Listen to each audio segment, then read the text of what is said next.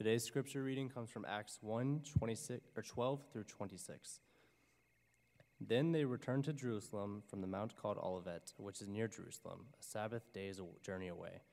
And when they had entered, they went up to the upper room where they were staying, Peter and John, and James and Andrew, Philip and Thomas, Bartholomew and Matthew, James the son of Alphaeus, and Simon the Zealot, and Judas the son of James.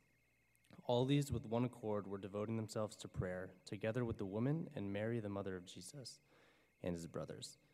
In those days Peter stood up among the brothers, the company of persons was in all about 120, and said, "Brothers, the scripture had to be fulfilled, which the Holy Spirit spoke beforehand by the mouth of David concerning Judas, who became a guide to those who arrested Jesus. For he was numbered among us and was allotted his share in this ministry. Now this man acquired a field with the reward of his wickedness, and falling headlong, he burst open in the middle, and all of his bowels gushed out. And it became known to all the inhabitants of Jerusalem, so that the field was called in their own language Akeldama, that is, field of blood. For it is written in the book of Psalms, May his camp become desolate, and let there be no one to dwell in it, and let another take his office. So one of the men who had accompanied us during all the time that the Lord Jesus went in and out among us, beginning from the baptism of John until the day when he was taken up from us, one of these men must become with us a witness to his resurrection. And they put forward two, Joseph, called Barsabas, who was also called Justus, and Matthias. And they prayed and said, You, Lord, who know the hearts of all, show us which one of these two you have chosen to take the place in this ministry and apostleship from which Judas turned aside to go to his own place. And they cast lots for them, and the lot fell on Matthias, and he was numbered with the 11 apostles. This is the word of the Lord.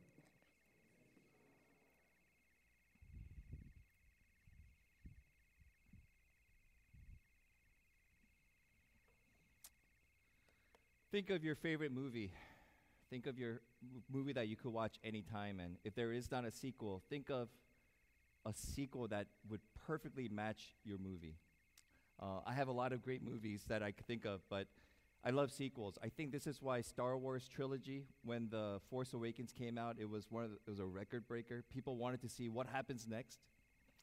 And I want us to think like that because the greatest story ever told, greatest event to ever happen in the history of this universe, there is a sequel to that. After the resurrection of Jesus Christ, the story continues. And Acts is that book that gives us that sequel, that the work of Christ continues on. So have you ever wondered why it's called Acts? So there are many speculations. One is it's the Acts of the Apostles, the early church, the actions and the activity of the early church. Some commentaries would say it's actually the Acts of the Holy Spirit, because after the Pentecost, the Holy Spirit filled the church, and the church was active. One person, Martin Lloyd-Jones, says he would say it's the Acts of Jesus Christ, who continues to do his work in this world, even after ascension. So, for example, in a few weeks we'll read about this, but when Apostle Paul, who was Saul, persecuting the church, was going up to Damascus, who did he encounter on the road? It wasn't God specifically, it was specifically Jesus, the Son of God, or the second person of the Trinity.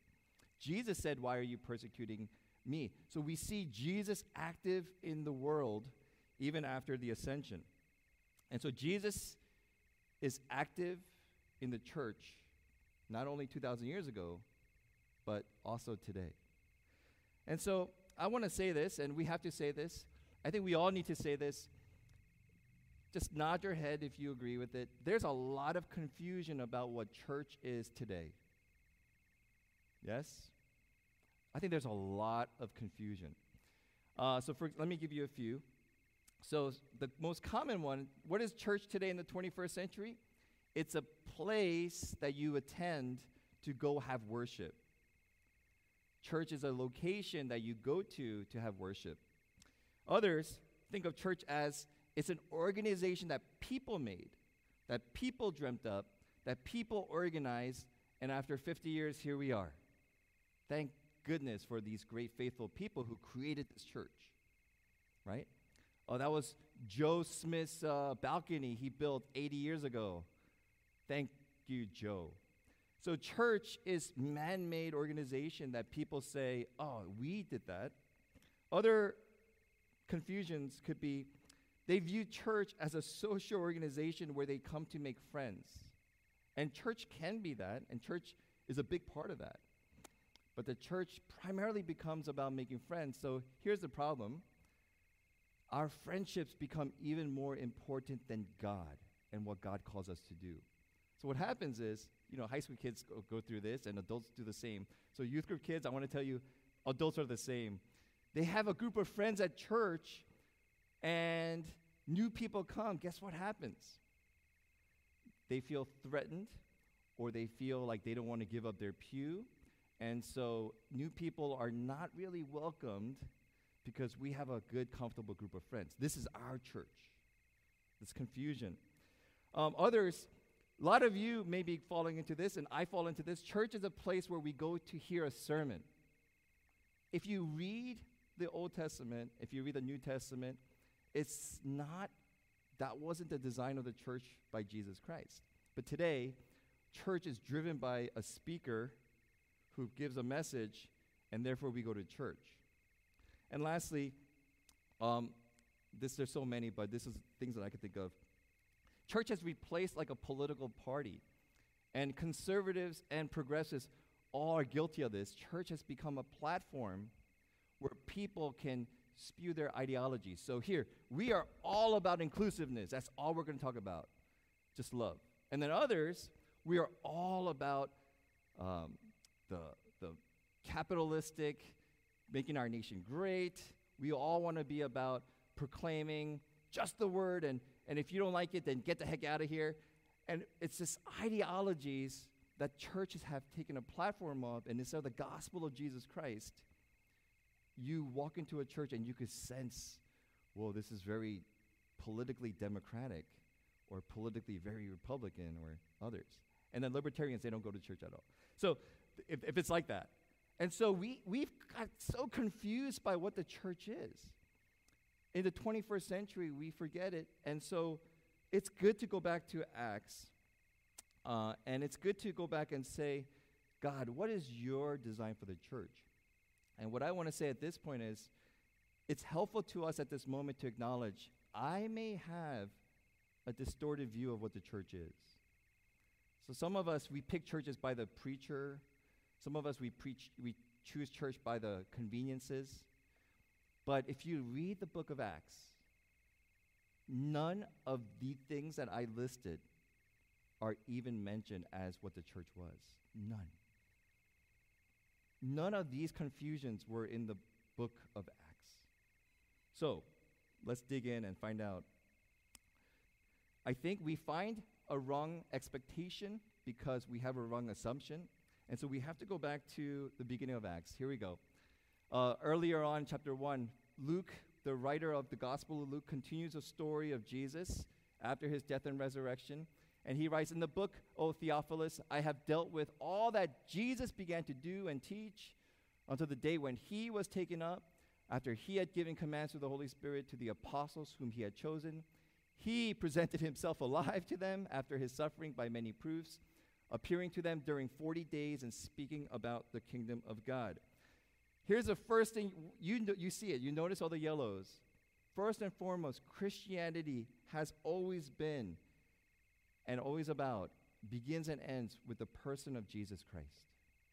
If a church doesn't talk about Jesus, it's not a church. You could have a cross, you could have organs, you could have a choir.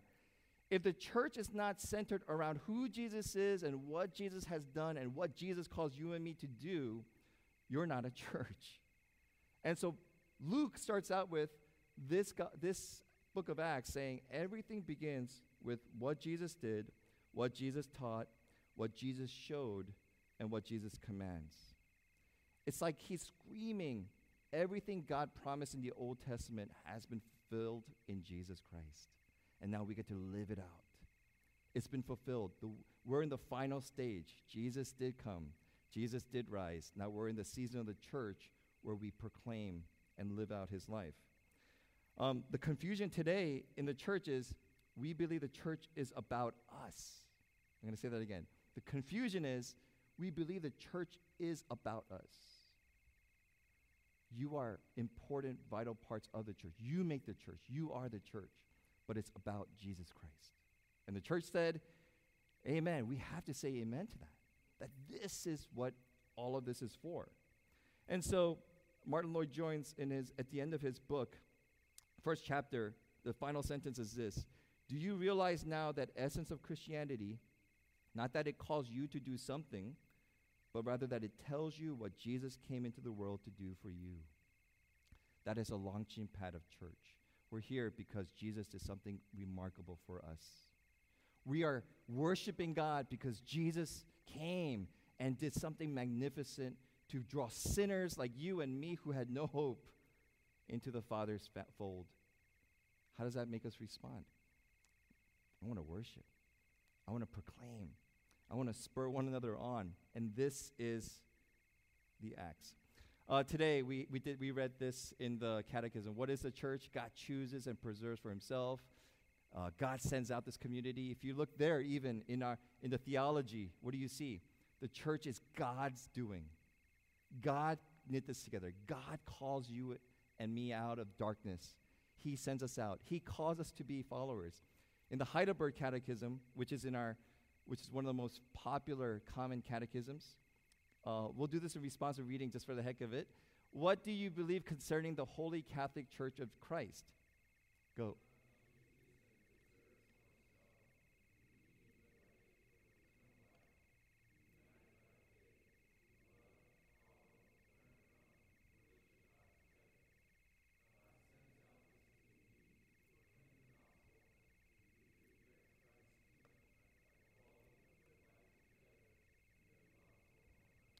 You hear the pattern.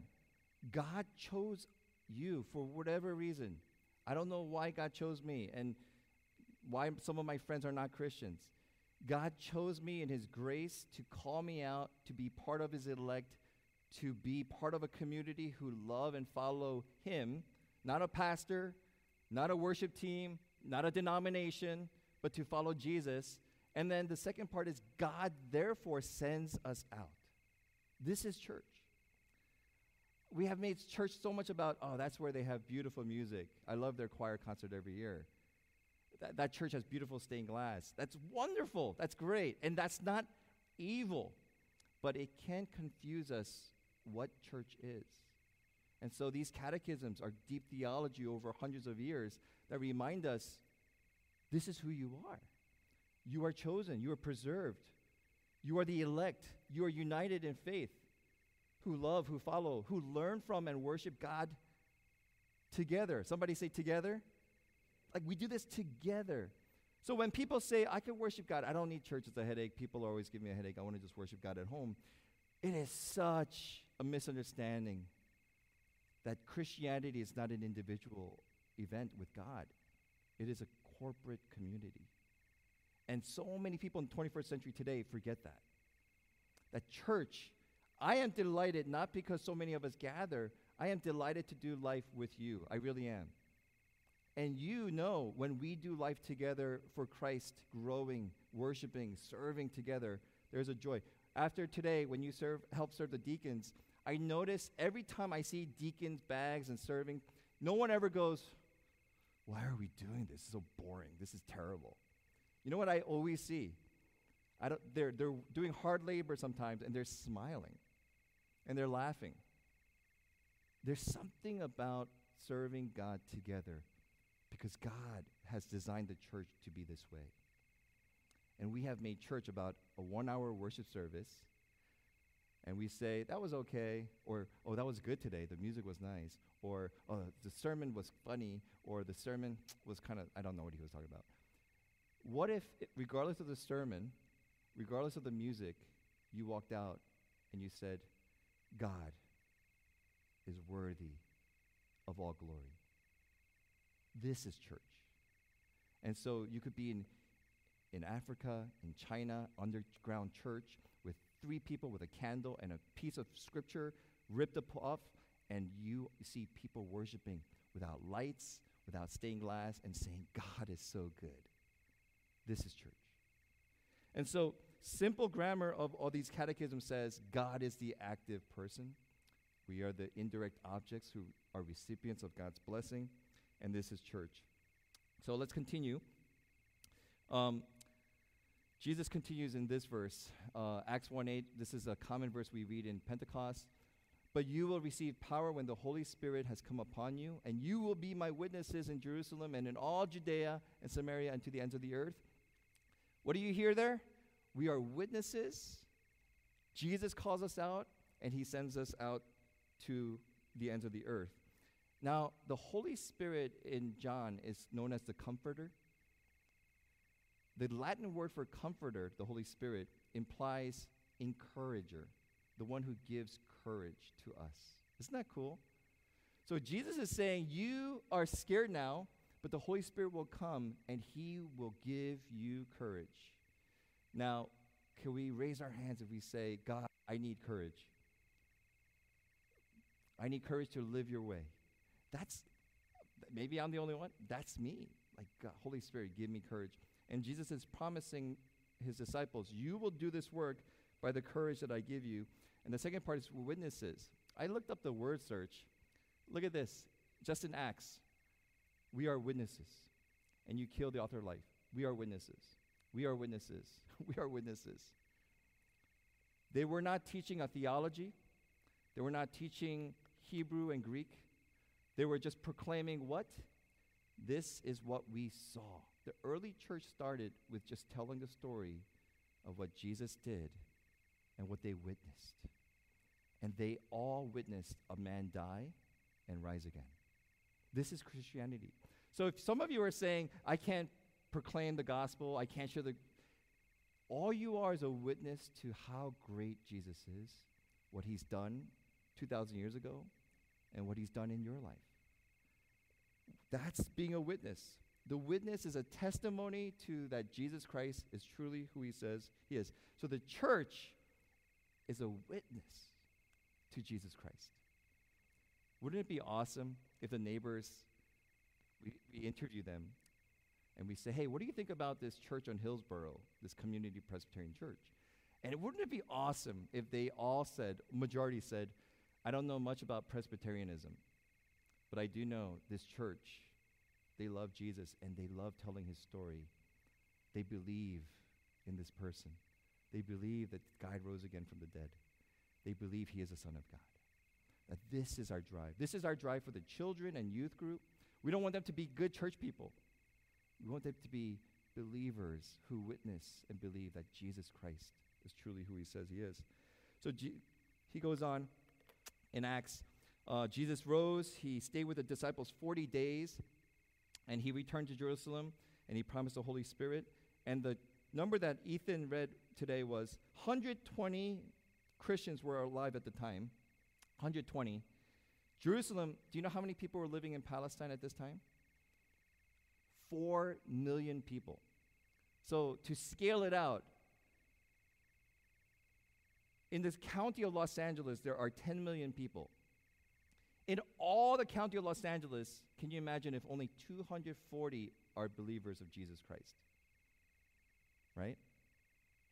240. Now, how did 240 people in 10 million people, that scale, within 300 years, make the Roman Empire recognize Christianity as a national religion? How did the world change so much that out of 240 people, the whole land in that region became Christian? It was the power of the Holy Spirit through witnesses. It was through the church. And so, as we kind of go down to today's text, verse 13, they entered into Jerusalem. They went to the upper room. They were staying Peter, John, James, and Andrew, Philip, Thomas, Bartholomew, Matthew, James, Simon Zealot, and Judas, the son of James. And Peter gets up.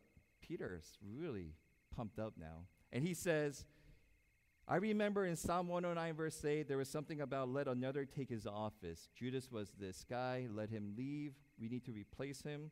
And the first order of business, like good Presbyterians, is to fill the empty seat. And the nominating committee of our church said, hallelujah, let it be so, because we want to fill the empty seat. And the first thing is they are down from 12 minus 1 equals 11. We're waking up, 11. And what I would say as a pragmatist is, what's the big deal? Why not 11? But something in the disciples said, we need to replace Judas. And it may have something to do with this verse. Jesus said in Matthew 19:28, truly I say to you, in the new world, when the Son of Man will sit on his glorious throne, you who have followed me will also sit on 12 thrones, judging the 12 tribes of Israel. The number 12 is very important for the Jews, the 12 tribes. Jesus, in his first ministry, picked only 12 disciples. It's like a sense of completion. A lot of us interpret it as the 12 disciples represent the 12 tribes of Israel, that God is pushing through the church as the new kingdom of God. And so they rightfully pick a replacement, and they choose two, Justus and Matthias, and then they cast lots. And this is an ongoing debate. You know, is it biblical to cast lots? It's like flipping a coin. But one, people say they prayed about it. Two, this is the common practice, and that God actually used it. Now, does that mean if you have two people to choose to go out with, you flip a coin to see which one do you go out with? No. Does that mean, you flip a coin for college? No. But one thing they did do was they were deeply in prayer to God. And they said, God, show us who you want us to choose, that you choose. And we want to choose, notice, they didn't just pick any two people. They chose two persons who were with them through Jesus' life, his death, and his resurrection. And so they found Matthias. Now, how would you feel if you were Matthias? Some of us would say in 21st century, I feel like a winner. I made it to the inner 12. That's like a very American modern way of thinking. But I want to share with you. Here are the 12. Oh, that was cool. Okay. So Peter, James, John, Andrew, Philip, Thomas, Bartholomew, Matthew, the other James, Simon the Zealot, not the same thing as Judas. Jude and Matthias were there. And in essence, that's why I kind of wrap up. Matthias was chosen to proclaim the gospel and to be killed as a disciple. Every single one of them, except for John, was killed proclaiming faith in Jesus Christ. But John didn't get off scot-free. John, he died on the island of Patmos. But did you know he was boiled alive in oil? And he miraculously survived. Peter was crucified upside down, killed. John was boiled in oil, survived. James, Jesus' brother, was thrown off the temple tower. And some say he survived that, so they beat him to death. Andrew was crucified on an X-shaped cross. Philip was impaled upside down through hooks in his ankles until he died. Thomas was speared to death in India. Bartholomew was flayed, for those of you, just peeling the skin until the person dies. Matthew killed by the sword in Ethiopia. The other James was beheaded by Herod. Simon the Zealot was crucified. Jude, most historians say he was attacked by an axe and basically hacked to death. And Matthias is a little bit controversial. Some people say he died of an old age, but most say he was beheaded as well in the persecution. Now, why am I sharing all this?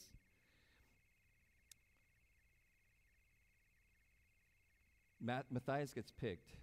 These 12 disciples live the rest of their lives after seeing the risen King, and they go on to be the church and to be his witnesses to the very end of his life. Now, the common thing about one of the reasons why logically people say Christianity is true is because none of these people died saying, we fooled the world so good. They were challenged and they said, James, we will throw you off this temple tower if you don't deny that Jesus is God. And James, this part gets me because I have a brother. James, the half-brother of Jesus, says, I can't deny it. He is my Lord.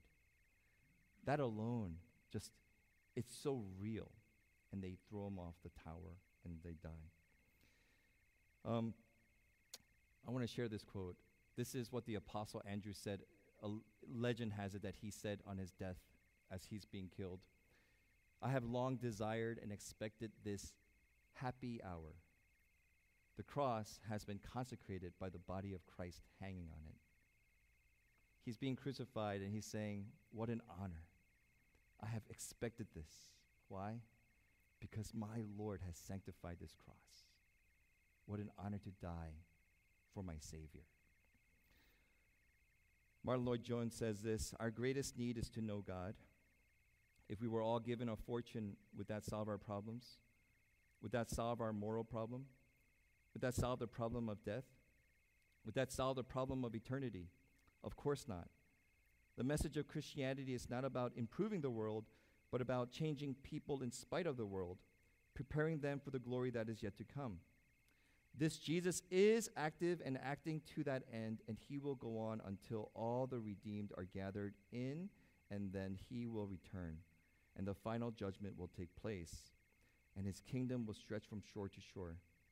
That is the message that turned the ancient world upside down. So here's the takeaway for us. Do you believe truly that Jesus died and rose again?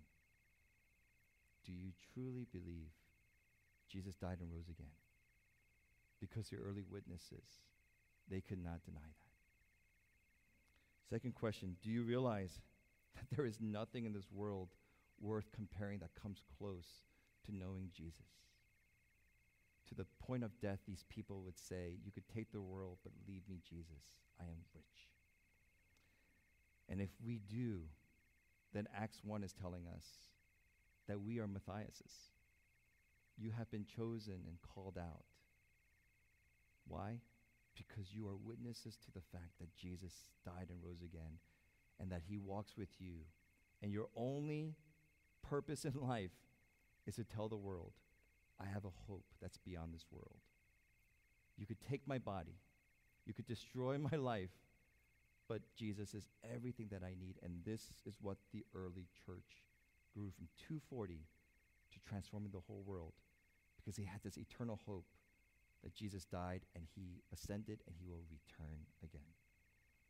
The activity of God and the continuing activity of God through us is the church.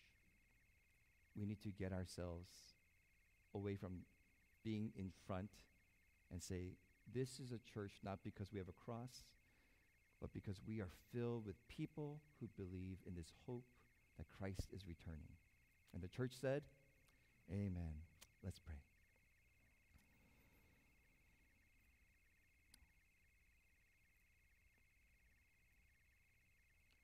Lord, it's so different living in 21st century La Mirada, California, being the church. And so we're going to need a lot of help with the details. But we thank you for the core, that church is not listening to someone talk or a place where we go to sing, but church is a gathering of the redeemed, called out, the elect, holy people, saints who have been purified by the blood of Christ and alive with the resurrected Christ. God, we want to be a church that fulfills your purpose, your call. We want to be witnesses to this world that indeed there is one hope, one true God, and his name is Jesus. And so as we go through this journey together through the book of Acts, and as we try to understand, especially after the pandemic, what does it look like to be the church? Lord, I confess I don't know anymore. But we look at your word and you tell us, Lord, we are going back to you. We are going to be about you. We want to be witnesses filled with the power of the Holy Spirit. So give us courage to proclaim, to live in a way that makes the world take notice of true authenticity of a life that's eternally in your hands. This we pray in Jesus' name. Amen.